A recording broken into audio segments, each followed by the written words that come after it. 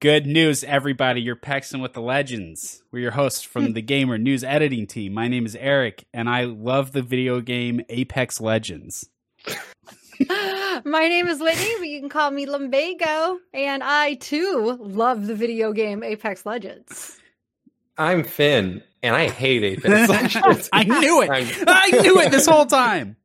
All right, I'll see you guys later. I'm just kidding. We have a good amount of stuff to talk about today, but before we get into the show, we have a quick announcement to make for our Facebook viewers. FYI, this will be the last episode that we stream live on Facebook. Now, the show will still be available on our YouTube channel, The Gamer News and Reviews, and it's still available in audio only on any of your podcast apps, whether you used iTunes or Spotify or whatever podcatcher you prefer. That's a term I just learned. So the show's not going away, but it will not be streaming on Facebook. That said, if you are watching the show on Facebook today and have been watching it, thank you. If you would like to see the show on Facebook, there's a chance it could come back. But what we need from you is a show of support. So if you can like and comment on this video, if you can send messages to the Facebook page and let the Facebook gods know that you want the show, then we will see what happens. Otherwise, please tune in to our YouTube channel or listen to the audio version of the podcast. So that's all we have to say about that. So let's get into the show. Let's kind of switch up the format a little bit and start with the hunt and the story chapter this week. I think there's not too much to talk about, so maybe we can just knock that out really quick. This is our penultimate hunt, second to last one, next week being the finale. And it was... does anyone have anything to say about it at this point? Well, one thing that was unique that I liked is that, because I noticed the loadout, it was like charge rifle, and I was like, I swear, if it's just going to be some random level, but you have a charge rifle, I'm going to swap this out for a Mozambique if I have to. But they start you on a dropship, and the dropship is special in that it's much higher than most of them when they land. So you get to use the charge rifle from a very, very high up place. I think it's even higher than Cage. Pretty high up. Yeah. So I appreciated that much attention to detail and like catering to the loadout. And then moving through the cave, I felt like fighting the prowlers in the cave, especially with the zone closing in from the inside of the cave, felt a little more suspenseful than normal. So there were a couple of like very small things I felt like that they did that made it more fun than the last few. But all in all, it's not like they did anything crazy. It was the exact same format. You go in, locate the drill site, start it, grab the thing, track. Mm-hmm. I definitely found it a little harder, like, because I'm just so used to YOLOing, just like going right through, just like recklessly. I'm like, holy cow, like I actually probably should have shot some of these prowlers from the dropship, like it literally says to do. But I actually had to go back. I wouldn't give myself the benefit, because like if you do die in it, they actually let you like just do it again in the game, like in the thing. I was like, no, I'm backing out. I'm starting from scratch. We're doing this in one time all the way through. I'm not gonna baby this. So yeah. I'd actually go back in there and be more thoughtful about what it is I was doing. It's the first one I've had to do that. That is one thing that what Andrew mentioned about sort of like the atmosphere of being in the cave with the walls closing. That was something I kind of picked up on last week too, that I didn't mention when we're in the pit and it closes in completely. I do appreciate when in these hunts, when it can make something so familiar feel very different, feel like something new. And because I don't think the zone ever ends in the caves, or at least I've never played a game where the zone ended and squeezed everybody into the caves. It was at least sort of cool to get a different look at Kings Canyon and, a map that we've been playing for 2 years, or I guess a year and a half now. So that was cool. But of course, like the hunt itself is just the same that it's been every week for the last 8 weeks, I guess. Yeah. But last week, last one, any expectations at this point? I mean, we'll figure out what it is that we're building. We'll know with certainty. I hope so. Are you going to go into the lore piece of it too, like about like the sort of big reveal that happened after that? Yeah. Let's get into that. So this week's lore chapter is just a conversation between Gibraltar and Caustic. Yeah, they're the only two characters in the chapter, and Whitney, as you hinted, there's a big reveal. You want to describe it? Yeah, well, this is the one where we discover who the mole is, and it's quite a surprise that we learn that Caustic is the one who's been filling Revenant in on the activities. And it's interesting, yeah, and it's a conversation. And by the way, I don't know if I'm the only one, but like I cannot read Gibraltar's dialogue without hearing it in the Gibraltar voice. Yeah, for sure. Oh, brother. Yeah, I mean, all the other ones is kind of like, I mean, I get it, but like I just, yeah, like I call everyone brother, right? Like, but anyway. Wait, does everyone have a Gibraltar voice? Because I don't, and you both did it like you just do it all the time. Come on, brother. Hey, brother. He has this voice line that I absolutely love, where he goes, "This is a party I'd bring home cooking to." I like it. But anyway, so we figure out who the mole is, and it's kind of strange because the reveal is that, you know, Caustic's the mole, and he sort of has played this protector role to Watson. And we've always assumed, because at some point, that it was like a sort of like a, you know, a fatherly role because she lost her father, right?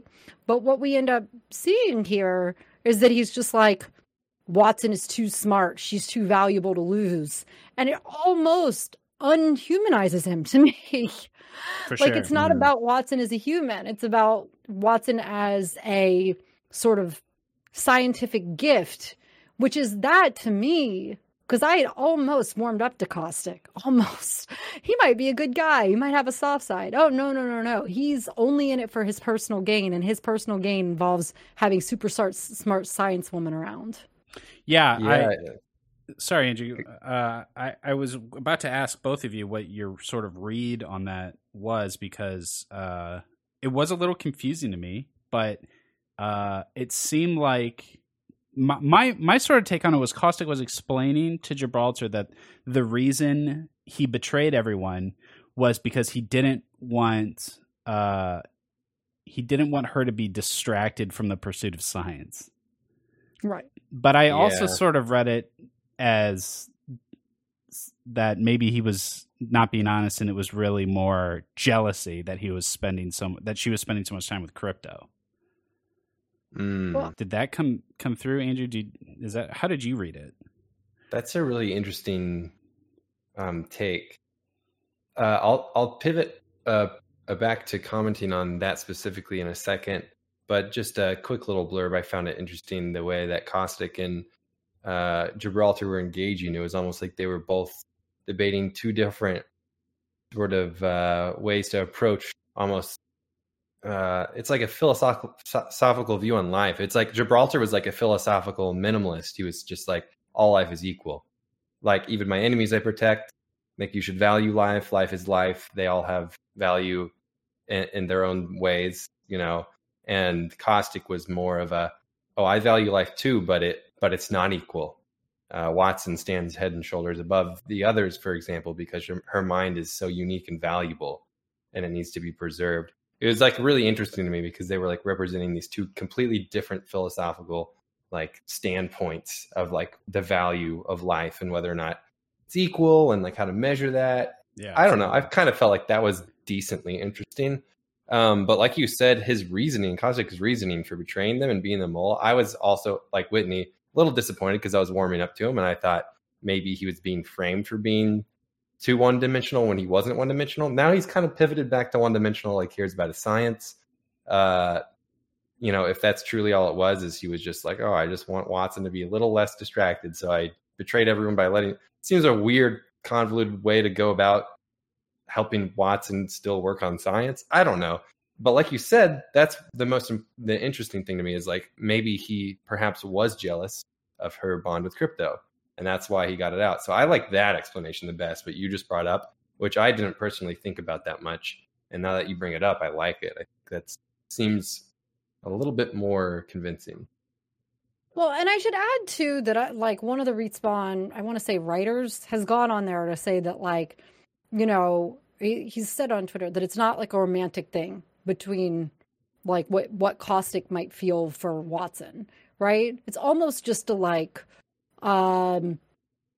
can see it being jealousy in the sense that like you are a brilliant scientist and you're spending time with this other brilliant person, and I am jealous because I am the brilliant person you should spend time with. Yeah, it's possessive. So yeah, exactly. Yeah. So it will be interesting to see how this plays out, right? I think so. It did feel a bit like it came out of nowhere. Like it wasn't even apparent from. I had to go back and read last week's, and it wasn't apparent that Gibraltar went outside or that either of them went outside or that that it was leading here. All we knew was that Loba went in one direction, and some of the legends left to go do the next hunt, which we saw. But yeah, it just sort of it for a second I felt like I had missed a chapter or something. Mm-hmm. You bring up a really good point. I almost feel like this entire experience would have benefited by at the very end of each dialogue, it would like pull up almost like this very basic simplified map of where the legends are, right? And like seeing their icons move. That would actually help me, I think, going into each week, frame things a little better, because like you, I tend to have a rough time mapping out where they were we left off last. Yeah, there's just a lot of moving pieces. But ultimately, I agree with both of you. I'm not convinced that the reasoning for him betraying the group really makes any sense. Like, I can't really even track the logic of it. Like, I'm going to tell Revenant what you guys are doing so that Watson will focus on science. Like, how does that make sense? How does that line up? I don't know. It will be interesting. I mean, there's clearly a scientific element at play here because you do have the sort of like, everybody plays a role in this, right? We can think about, if you go back, like just looking through, we sort of have Loba is the person who's like the trickster being manipulated self, like about like why they're involved in this in the first place. You have Bangalore who's playing like the like, oh, I can't believe you got us into this mess, but then also feeling sort of obliged to say like, okay, but I still have to help, right? Mm-hmm. You have like the sort of Gibby being Gibby. We already just talked about the moralism of that. You have Caustic really being like very like, almost warmed up, and then he's like a sinister motive for the thing that he's doing. You have Watson. We've had a sort of moment where we've seen her level of brilliance shine through and like forging this bond with Crypto. And, I recall like, was it last week or the week before where it was Crypto versus Caustic, right? So you sort of see that like he's the one who's being falsely identified, which is something that's kind of happened to him before, right? That's totally they've said that like his sister was kidnapped and presumed dead, but now we know that his sister presumes that he's dead or presumed that he's dead. Mm-hmm. So I guess like all of this to say, and I'm trying to think of like who else. I'm kind of thinking of this on the fly, but I think what's really interesting is that we've seen the sort of character traits all come out in everybody, right? Maybe Mirage a little bit less, but a little bit. Like you saw his bubba, and we've seen Octane be an Octane. He's not the brightest crayon on the box, right? And we've seen Lifeline just sort of feeling like she has to go after Bud, and that's kind of who her character is. So I feel like if they've done one thing through all this, when you put everything together, it's really, really found an interesting way to bring all these characters' backstories together, or maybe not backstory is not the right word, but personalities together, and put them in the same room for the first time. Yeah, I totally agree. It really felt like every single legend had a moment to shine in this story. And, more than I appreciate the narrative arc, I just appreciate like getting to know these characters better. And I think that's something it definitely did very successfully. So where things left off, what you hinted at, we know Revenant is coming for Loba. Loba is sort of lone wolf right now, but Bangalore and Gibraltar are going to go try to defend her, and we're building up to this final showdown in the last chapter. And we also know that we're going to finish building the artifact next week. So, Whitney? What do you think about the idea that Otherworld Revenant comes and takes down Revenant in Halloween World, and now Loba sort of is indebted to him because, it's this Revenant. I don't know. Sometimes when they do like alternative universes, timelines and stuff like that, I personally sometimes feel like it's like an easy way to rewrite the story without having to actually rewrite it. But I feel like the folks involved in this are not going to sort of leave the fact that we're in another zone undone, right? Yeah. It almost would be too complicated to try to do that because you now have two different storylines. Okay, in this timeline this happens, in this timeline this happens. So, I don't know, it's just an idea, but that would also add to the fact that like Loba and Revenant should be enemies, but maybe Loba was trying to take him down and then knew like Revenant in the other world would owe her his life. Possibly. This may tie into that, but I'll throw this out there. I'm expecting that when the artifact gets completed, it will get lost or stolen. I think that's going to end up being a loose thread and something to bring us into maybe the next season or a future story arc that will resolve the conflict between the legends themselves. But this MacGuffin that we've been building is going to get taken out of the story. That's sort of what I'm expecting. And whether that ties into what's going on with Crypto's sister or not, that's still a question I have. But I think you're. If I was betting, I would say you're definitely right. Specifically, if this artifact has to do with anything gameplay related, because it'd be weird for them to kind of like towards the middle end-ish of a season, all of a sudden introduce some big thing that's not already kind of like been publicly announced. So I think that's very, very likely or possible that, like you said, it'll sort of be put on the back burner after some cliffhanger of some type. Like maybe the character relationships will be resolved, like you said, but that in particular, and maybe what Hammond's going to do with it or this or that, will be in a cliffhanger until next season. And that's what's going to explain a lot of what will happen this season, something along those lines. I think that's a good theory. Now, we have a couple things that are coming together next week. It isn't just the end of this story. It's also our third and final message when this next bunker opens.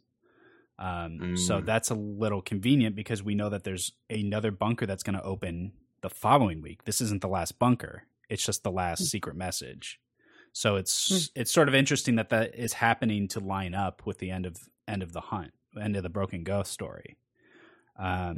So not that I have any specific theories about what that means, but as Angie mentioned, we still have 4 weeks planned left of the season. It'll probably extend just because it always does. So what sort of things can actually happen, can actually be coming to the game, with 4 weeks left in the season? It seems like that's not likely that there will actually be like a mechanic or a gameplay thing. But with these last 2 bunkers and with this last secret message, it seems like we are building up to something. And with this last hunt, is there any? You guys have any ideas about what that is or what might happen next? Well, one thing that I can say is that in the past seasons, they have definitely had in-game teasers, which we also have here, right? But we sort of have these 2 simultaneous things happening. We have the underworld story, the Halloween world, as you like to call it. But we also have what's happening with crypto in the world that we are in right now, like in the actual Battle Royale world. So what I've noticed in the past is that like it's sort of near the end of the season, they start adding more and more teasers. So I feel like the bunker teasers may just be a piece of it. Because at some point here, they are going to introduce us to the new character. And the only reason we know it's a new character is because it has been consistently Apex's model that they would be introducing a new character every season. But they've said that they haven't necessarily done that with guns. And who knows, maybe this is the first season they choose not to do that. If it is, I have a lot of legend tokens that are just going to keep going to waste. Just re-rolling your daily quest? Yeah. But so I think that, once this story ends, it's going to be like there's going to be something revealed. And it wouldn't actually surprise me if there's some other in-game teasers in the following weeks that are tied to that. And I would say it'd be very unlikely that they would like introduce something crazy near the end of the season. But I feel like some things were introduced kind of near-ish the end of the season. I can't really remember when the Bloodhound area was introduced, but I do remember there was the split in World's Edge, and then I feel like the Bloodhound area in World's Edge actually came later than that, kind of later in the season. So, we will have, if it goes by tradition, we'll have another event this season because we just had our collections event just ended, and before the season ends, it's likely we'll have a progression event like the Bloodhound one. The previous season. So so like if something is coming like that, I believe we will at least know a little bit in advance by way of trailer and some sort of announcement. So I guess we'll see soon enough. Yeah so our next bunker opened this week. It was the bunker outside of Artillery, and you can access it with Crypto's Drone the exact same way. It's the exact same bunker as the last one that opened, and it has another message from Mila. And she's telling the story of when she was captured by the syndicate, and that what they wanted from her was how she and Crypto found the algorithm. Is that something we've ever heard of before? Is that a callback to something? Yeah. Yes. So when Crypto was first introduced, the reason why that whole fiasco happened is because they found the algorithm that an algorithm that essentially would tell you who would win for the game. Right. And so that opens up this huge underground betting. Like they said this could change everything for us. Right. And then of course disaster strikes because it was found out that they did crack this algorithm that supposedly was linked to the games and predicting who would come out victorious. Things to do with that. Okay, cool. So that makes a lot of sense. So in this message, we know that the syndicate did actually catch Mila. I think last week it wasn't clear if she had gotten away, if they were after her. We have one more message when the next bunker opens. There are 2 bunkers left to open, and they are both around slums. So here's my harebrained theory. Ooh. If we open a bunker at slums and get the last message, is Mila in the next bunker? Are we going to rescue her out of bunker number 4? Because why is the next bunker the last message if there's another bunker after it? There's got to be something, because you hack it the same way, and something. There's something. What is it? Ooh, now my mind's all spinning. Because now I want to say, like, I think we were talking about this before. Like, slums would be a cool area on the map that has been untouched forever, and even that entire area is kind of untouched. Yeah.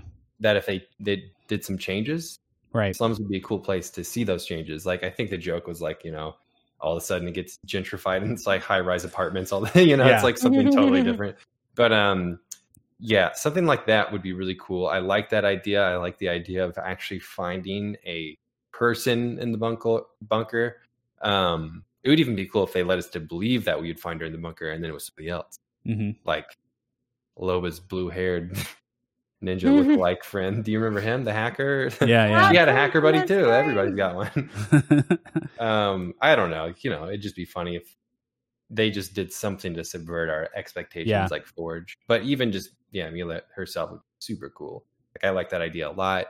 I'm dying for anything that would shake it up for us. Yeah, in that last bunker would be cool. Like Wendy said, it has to be something. There's no reason to have it one more bunker if it's not something, right? Well, and I wanted to point out one other thing. So in the season trailer, which we may not have ever talked about this on the show, but the season, it was not the gameplay trailer, but the actual trailer where it's sort of Loba breaks Skulltown, basically. There's a very small moment where the name of another planet flashes on the screen. And it says whatever facility. Don't start talking third map. My heart can't handle it. I'm just saying. It says that there's another facility, and the other facility is on another map. Yeah. And I mean, that's ultimately, that's the dream. Like, yeah, like not that I want more maps forever, because I think 2 maps is very good for the health of the game. But like new map is always going to be the hypest thing possible for Apex. Like 100% new map. So like, it's been a game of trios. It'd be cool if there were 3 maps they ended up settling on and then changing those 3 maps sort of cyclically. And imagine if that new map is a facility on an asteroid in space. Let's go. I want it. Apex Legends in space, baby. Low grav mode? Wait, have they done that? No, I don't think they have. But yeah, and just for a little extra context for those who are listening who may not remember, it was while they were in the facility where there was lots and lots of revenant bodies, right? So the theory would be that whatever this facility is on another planet is where the source code also is. mass producing, and they're also mass producing a bunch of these other revenant characters as well. So Revy boys, yeah. So just to jump back to the hunt quickly, like the whole point of getting the artifact is to trade it for revenant source code. Now, I don't really think that's going to play out that way. Like that was obviously the setup. I don't think that's what's going to happen. But on the other hand, what if she trades for the source code and we find that the source code is on another planet and then we're on an asteroid? Wait, something crazy. I like it. Wait, something crazy. Yeah. We have seen all these different revenants, right? Could it be possible that the same way that there is an alternative world revenant, that they have sent this revenant to be the sort of overlord of this other King's Canyon world that we play in? Could it be possible that they are using whatever technology they've used to put Wraith in all these different portal worlds, right? Could it be possible that they're putting revenants in every one of those because they want to control every timeline for some reason? Whoa. My head hurts. All right. Well, we'll leave that. You can think about that until next week, folks. Bam. Before we get to our main topic for the day, there was one thing I wanted to bring up briefly, which was this new player bundle. Have you guys seen this in the shop? Oh yeah, I can't remember what was in it. I remember seeing it. It's so quintessentially Apex. It's 4 different legendary skins from 4 different collections events. So it's like the crypto skin from this past event and a Bloodhound skin from the one before that. It's just like 4 different legendary skins. It's 7,200 Apex coins. It's over $70 for these 4 skins. Oh my god! For the welcome bundle, like the new player bundle. That's what I was going to say, though. Welcome to Apex. Welcome to Apex. Pay us over $70. Get used to it. It's trial by fire. That is actually pretty insane. If they were 4 exclusive skins, I would be like, all right.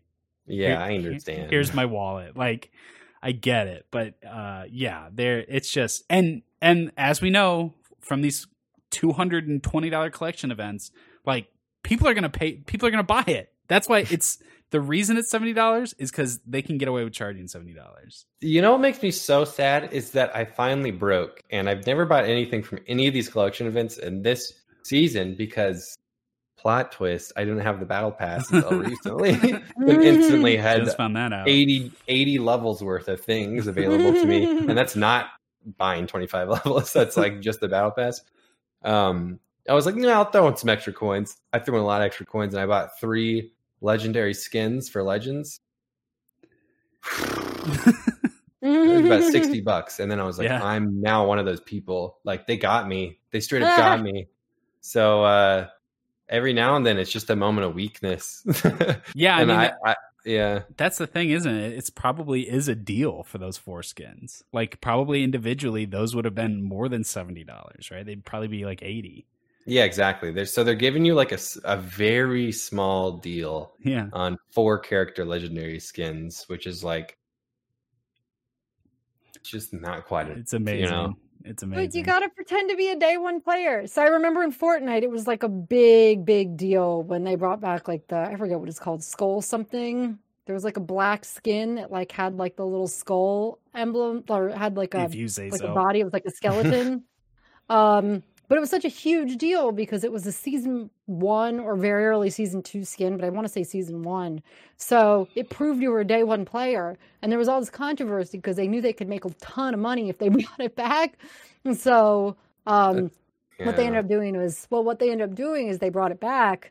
But basically if you had already had it because you earned it that first one, then you got like a green version of it. So you still do have your status symbol, right? You could use that. Like you could only qualify for that. But that was the one that like people were selling in skin, like Apex or not Apex, the Fortnite skin trade for like $300, right? And we'll ask if it's like worth it, but like for these folks that like some of these folks, like they really care about this kind of thing and they want to pretend to be seen as a day one player. So if you have an event skin from the past, they're like, oh yeah, like it's cool to me because it shows that I was around early on. And that mentality is tough for me, but like I remembered seeing it in Fortnite big time because, you know, it was really in season 3 that people started playing, but people like to like sort of sport their seniority. Yeah. Which I don't see as much in Apex, but I was also a week 1 player, so and it hasn't been around. I wouldn't that feel right. long. Yeah. I don't know. I'm all about new. I always want the newest. Yeah, I was gonna say I understand all of those desires, but with Apex there is no mark of the day one player. Honestly, even the old skins, like nobody, because they're so just not unique. Essentially, like nobody could tell you what the first variant of the first Wraith legendary skin is. Not like they just know that it's one of the like ones that came about for a small amount of time. So there really isn't that. So like Eric said, I think what they could do is just a little tip of the hat to the player, some extra respect if they're going to charge honestly almost exactly full price for these. Throw in like even just one thing, even if it's an exclusive badge, something new, like just anything to make it so that it truly is like here's a deal. Because it all of these deals they offer never really quite seem like they're deals. They just kind of seem like repackaging for perhaps a couple dollars less. But yeah, exactly. I just want something else because I do want to show my status and flex on everyone. But I don't think I could with these skins, you know. Like they are for sure making their money and you can't fault them for that. And it's like a free to play game that needs support. Mm-hmm. And we can't have the hunts and the bunkers and all this stuff without that. I get it. I appreciate it, but it reads as like a little low effort or a little greedy when it's just like, here's 4 old skins you could have gotten during those events and please pay us $70 for them. Rather than, you know, something exclusive or whatever. But I mean, well, monetization is always complicated, right? Because I think that there's a whole fan base here. And don't take this the wrong way, anyone listening. I'm telling you just like how it is. There's a whole contingent that are just like, this is a big game that's owned by EA. But we also live in, well, that's what's published by EA. But we also live in an era where people, I believe, are more inspired than ever to support independent, smaller creators. So when you see, like, basically, if like Respawn came to me and said, hey, we need some of you to chip in $30, they wouldn't say it like that, but like if you want us to keep creating the game, like I would be like, okay, you know, $30, I love this game, I put a lot of time into it, which is very, very different to me than to see this huge entity, EA, that you know is having success with their Madden franchises and stuff like this, just shoving down this throat, just like, look at this quote deal we're offering you for like these skins, when someone like me is just like, you know, how like trying to divorce like that aspect of it from just supporting the developers who are creating a cool game, you know? I mean, I think Warframe, like people are fine with paying their microtransactions because they really support the game and they really believe in the game. And they know that that's how it gets better, is through them buying their skins and their gear and whatever it is. And I think that that's like a really cool mentality. But Apex, I don't believe, could do that the same way because, again, that big EA backing, right? Yeah, exactly. It's not necessarily fair. So just to what you both said, it's like the developers certainly deserve money. They certainly deserve to for their fan base to show up and show that they care and to tip their hat financially. But the image is like a careful thing to approach, especially with a publisher like EA. You know, they should, you know, think a little bit about how it could potentially come across badly, and a few tweaks could, I think, go a long way when it comes to just how it reads, like you said.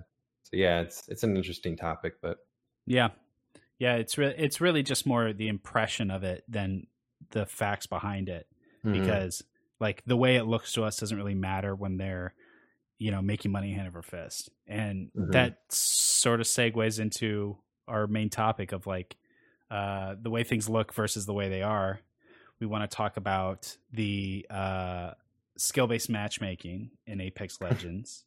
And it's a hot topic, not just for Apex, but for really all competitive games. And it's something that most games will adjust a lot over time, constantly revisit, and eventually try to find something that works best for them.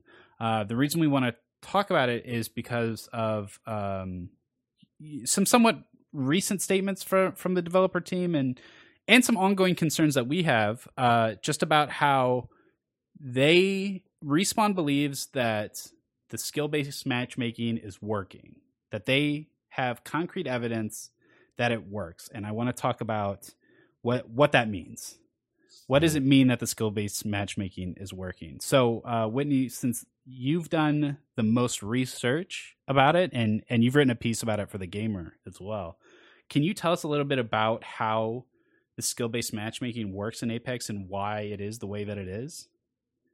Okay, so none of these companies, like, it's all proprietary. They're going to tell you about how exactly they calculate their skill-based matchmaking. And there have been a lot of hypotheses about, well, is it based on KD or is it based on, like, your rank in ranked modes? But the one theory that seems to hold the most water is, like, movement. Like, how many keystrokes can you do in a second? How well do you move around the map? And then the idea being that, like, they will lump you into categories with other people that sort of play the same way. With the theory being that, like, if you're making more actions, then you're probably a better player. You have better reflexes, maybe even better aim, right? Theoretically. But and maybe also with some, like, KD and stuff in there as well. But that's one of the big factors. So what we're sort of seeing here, though, is that people who are really pretty solid at the game have to really, really work hard to just play even a, quote, normal game, right?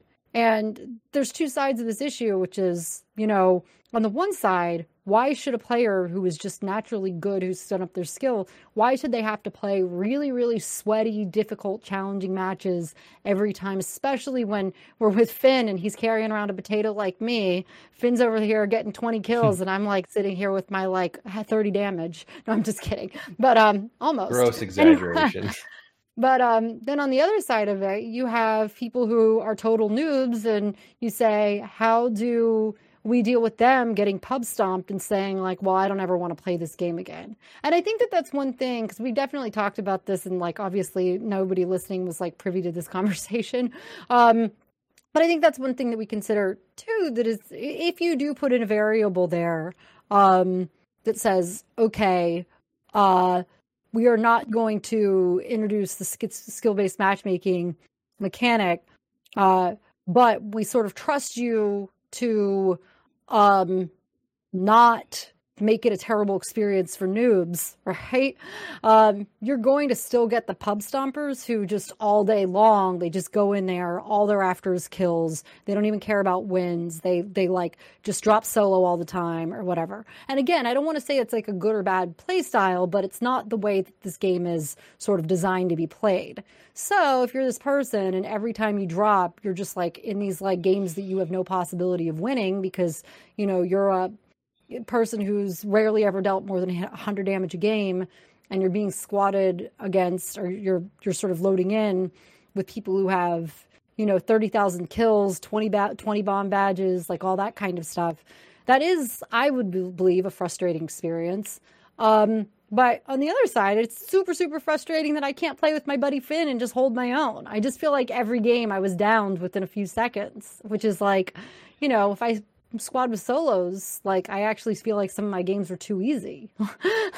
Yeah. So Respawn says that they have hard evidence that the skill-based matchmaking that is in the game right now works. And by works, they mean that people play more often and play for longer. And that they have taken it out, they have adjusted it, and they have come to find that the current skill-based matchmaking system works. The concern is that it is not working for everyone, and that's something I think Andrew can speak to. Yeah, so essentially for the longest time, and this is mainly speaking to skill-based matchmaking as it is, because like Eric just mentioned, they have adjusted a lot of things, and sometimes it hasn't even been there. And we've noticed when that's happened in the community that's been all sweaty. I'll just speak for them, even though I would say I'm on the very low end of a lot of the competitive players. But as somebody who, grinded really hard, has a lot of hours, and did the whole predator grind and everything like that, the main complaint that comes from that side of it is, which is a small minority of players, is that why is it fair for us to be punished for being good at the game and playing the game a lot? Because what's happening is, doesn't matter where we go to ranked, we're playing against 3-stack. Half the time they're professionals on salaries, half the time they're just the scenesters who are always there playing 24/7. So you go to public matches outside of ranked, and it's the same people. You pretty much recognize half the lobby every game you drop into, and there's no time where you can relax, feel good about the skill that you've acquired, because you're just surrounded by that top percentile who all is like you, and that you sweat, you play extremely hard every time. And it can get frustrating, especially when you just want to play the game you love just for fun. And even sometimes you just want to see what it's like to play against a random handful of people. So it gets frustrating on the other end, but Respawn makes, or Respawn/EA makes a decision that makes sense, honestly, from a business standpoint, because we are the minority, the players who are sort of at the top, but at the same time, we're those who come back the most. So in some ways, many of us feel like, and likely spend the most. Yeah, probably the ones who spend the most, come back the most, understand the game at the deepest level possible, and as a result, feel like our voices should matter to a degree, maybe even more than the person who has played 10 to 20 hours total and played 2,000, 2,500 hours or something like that. So that's kind of the other coin that gets frustrating. Yeah. And I think and as someone who is friends with players that are good, it's also a problem. Now, Respawn has said that they know that balancing the game for these two very disparate skill levels is hard.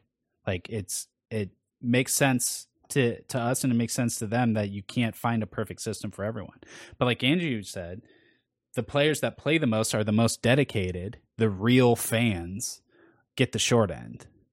And for Whitney and I, we can't have good games when we play with Andrew because we're only getting the highest competition. And the problem is that people that play at that really high level, they can play really hard or they can play chill. But the people at low skill level, they don't have a range. They're playing as hard as they can is exactly the same as they're playing casual. They don't have a range skill set. So I just want to make sure to mention something too. There's this argument that's always no, if you're good, you should always be playing with people on your skill level. And I don't think that that's true, because it's the same way that if you study really hard for a test that's really difficult, you're going to sort of go through the pain and sweat and grit of doing that. But if you already feel like you know all the stuff and you just want to be able to sail through it, you're going to put in a different level of effort. But there's no opportunity for you to have that. So I'm thinking in particular, it's maybe you play really sweaty when you're in a team game and you're not on your stream and you're really focused and all that kind of stuff. But you can be a really good player, but sometimes you just want to hang out and chill and talk to your chat and stuff like that. Yeah. And to your point, Finn and really both of you, it really isn't fair to those people who want to have that experience, who actually make their living a lot of times doing this, and they're not even necessarily saying, I want to go in there and have really easy games. I just think it's more I want to be able to try new things without getting punished. Or let me see, let's say I've only ever played Pathfinder. Well, today I want to try playing Revenant, but since I don't know their skills that well, am I coming into this with a character I don't know that well, and I'm just going to get dominated by, people who've main Pathfinder and have 40,000 kills, Right. Mm-hmm. And so I think, it even does a disservice to new fans in a lot of ways, because I'm going to be honest, a lot of the times, I would even argue, say a big portion of the time, new players who come in aren't just like, I think I'll just play Apex today and download it. They have a friend who plays Apex, and then they download the game and play with that friend and say there's somebody who really passionate about the game. I have friends who just started the game. In fact, a couple of days ago, somebody who's pretty much brand new to the game, and I felt like I couldn't play with them because they were getting a horrible experience because I was trying to teach them how to play. I did as much as I could in the firing range. We go in, and then we're matching against professional teams in public matches. And this person just learned how to like slide jump, and they're getting completely rolled. So like that's the Apex experience for them. So like, sure, it's good for players who come in new solo, but a lot of these players are coming in and want to play with their friends. And, you know, it can really backfire in a lot of ways too. Right. Right. And to the argument of like, you should be playing with people of your own skill level, like this, it's not work, right? Like, let's keep in mind, it's a video game. And ultimately, I want to play with my friends. That's like my number one goal when I play a game like Apex. Mm-hmm. I do not enjoy, unless I'm streaming, I do not enjoy solo queuing in Apex at all. But I really enjoy playing with my friends, and some of my friends are at my skill level, and we win some games, and we're very competitive. I really want to play with my friends that are better than me and really can't. Like, it's really just a bad experience for all of us every time we do, because you know, the myth of the carry for a game like Apex, it's, you can't, unless you're a machine like Shroud, you know, it's still a team game. People have to pull their weight. Andrew's, you know, incredible at this game, but he can't carry a team every time we play. Like, it doesn't, it doesn't work like that.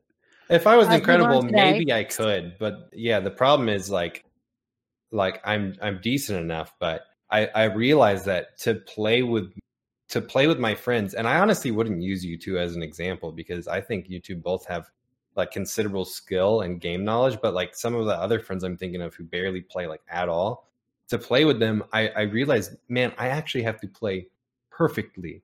Like, for us to have a good experience, I feel super burdened because when I play for fun, which is oftentimes making a bad push because I think it's fun to just be aggressive, and I get punished and die for it, then I'm like, man, I'm ruining the experience for my friends because I'm not playing perfectly, which can be exhausting if I'm not trying to be like super sweaty and play ranked. So yeah, I mean, maybe another analogy is like, you can be a pro baseball player, but you like also want to have those days that you just play with your buddies that like you went to high school with or whatever it is, you know, and like to just feel like, well, you can't play with them. You only have to play with people who are like pro baseball players today too. Like, you're just like, well, you know, I have put in a lot of work and effort in order to be there. And it doesn't mean I can just bring it at any moment in time. Like, I have to be the right mindset. So I have a lot of, I guess, empathy for it. And one of the questions is, well, what can we do to solve it? And in the piece that I had, I basically wrote, I don't know. Like, I don't get paid enough to solve that problem. But something does need to change. And something that was popping into my mind is maybe like, I don't know, Sherpaing or something like that. Like, you get in a lower tier, but you also understand that your like teammates, you know, like if you, just depending on what the challenge is, it's like, oh, you play in hard lobbies, so you get some additional bonus that people who choose not to do that, or they don't get whatever that is. And that brings in the whole question of rank, because, oh, is that exactly what ranked is? But, you know, I think it's tough. And I think you're also dealing with people who would exploit any type of system. Like, if you said, like, well, are you a, you know, weak player, average player, strong player? Like, let's say just those three categories. You're going to get people who say they're weak players because they just want to go in and like stomp people and get all those kills and get all those badges. So it's it's like right now as it stands, it's like a design flaw, right? Right. So how do we solve it? I mean, I'd started to mention like the idea of like a Sherpaing experience, which is maybe you mix the lobbies, but they're more forgiving in some ways. I don't know. I guess I don't really know. I think you mentioned rank, and that's something when we first started talking about this subject that we brought up, and the notion that if you want to play with people on your skill level, you can do that in ranked. And right now, if you're a silver gold player, you have a much better chance of winning games, winning some and losing some, and sticking at your skill level in maybe mid gold than you do of just playing casual games where you're going to get stomped. Yeah, you know? Casual games where you're matched with players who have been deemed by the algorithm to be like predator queue players or whatever. Right. So if you want a fair experience right now, that's ranked. Mm-hmm. Well, and so we talked about this too, but I've been thinking about what I think I don't necessarily love about just ranked being your entry into the game, right? And I would say that for me, I feel like I don't necessarily want a judgment assigned to my skill level that I didn't sign up for. You know what I mean? So if I'm like choosing to not necessarily play ranked games because I don't necessarily like care. Well, let's say, for example, I don't want to play ranked games because I don't really care what my rank is alongside of everybody. I'm way more interested in the lore. I'm way more interested in the characters. Mm-hmm. I'm way more interested in like, you know, something like that. Then it's really hard to onboard me and say like immediately you have to prove your skill level, you know? Well, yeah. Like to me, that's the long and short of it is we all have a culture before Apex ever came out of ranked and unranked. And unranked is always the mode that's going to be casual and where you go to learn and play pressure free. And it's kind of awkward here because the image doesn't necessarily match the experience. And to me, even though, so like what Whitney was saying, I think is really accurate. It's like, that's what a lot of new players, they come in, they don't want to be judged by a ranking system no matter what. They just want to go in and have fun for their first experience. Right. But you are being judged even in that. It's just an obfuscation thing. It's just not visible. It's just not visible. So you are being judged. There's an algorithm that's judging every little keystroke you make, and everything matters, right? It's just the thing is the image. So that's why, to me, the only feasible solution is to rebrand some of these playlists so that their images. There's like this ranked mode that's very, very. This is the mode that to play Apex. It's ranked. Ranked is the only mode. This is the mode, right? This is really it. Like blah blah blah. Make rank like less of a thing, maybe in game, like shrink the icon. I don't even know. Yeah. And then have this small little playlist you can pick that maybe you call it something weird, like mixed bag, and literally descriptions like it's a random smattering of players. Whatever you get, right? And then that's the pubs. Maybe they do it so that it deters the weak-minded from selecting it. Sure. But people can have fun again and just get a mixed bag. Whitney's going to explode if she can't talk. No. Sorry. I just looked over and she was like... No. There's two maps, right? Kings Canyon, World's Edge. Uh-huh. One of them has skill-based matchmaking on. They make it very clear. One of them doesn't, right? And then you can sort of choose which one you want to do. Yeah. And then they just swap when the maps like would normally swap. And I get that they only have so many player base. Yeah, that would be interesting, yeah. We know that splitting the queue is always a big deal. You can never do that lightly. And right now we have 2v2, 3v3 casual, and ranked.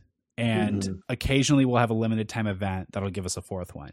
But anytime you split the queue, that's a big deal. But I think what we're talking about here is that for this group and for the people that we like, the players that we want to represent, there should be three. There should be a casual, which is no skill-based matchmaking, competitive, which has skill-based matchmaking, and ranked, which is ladder.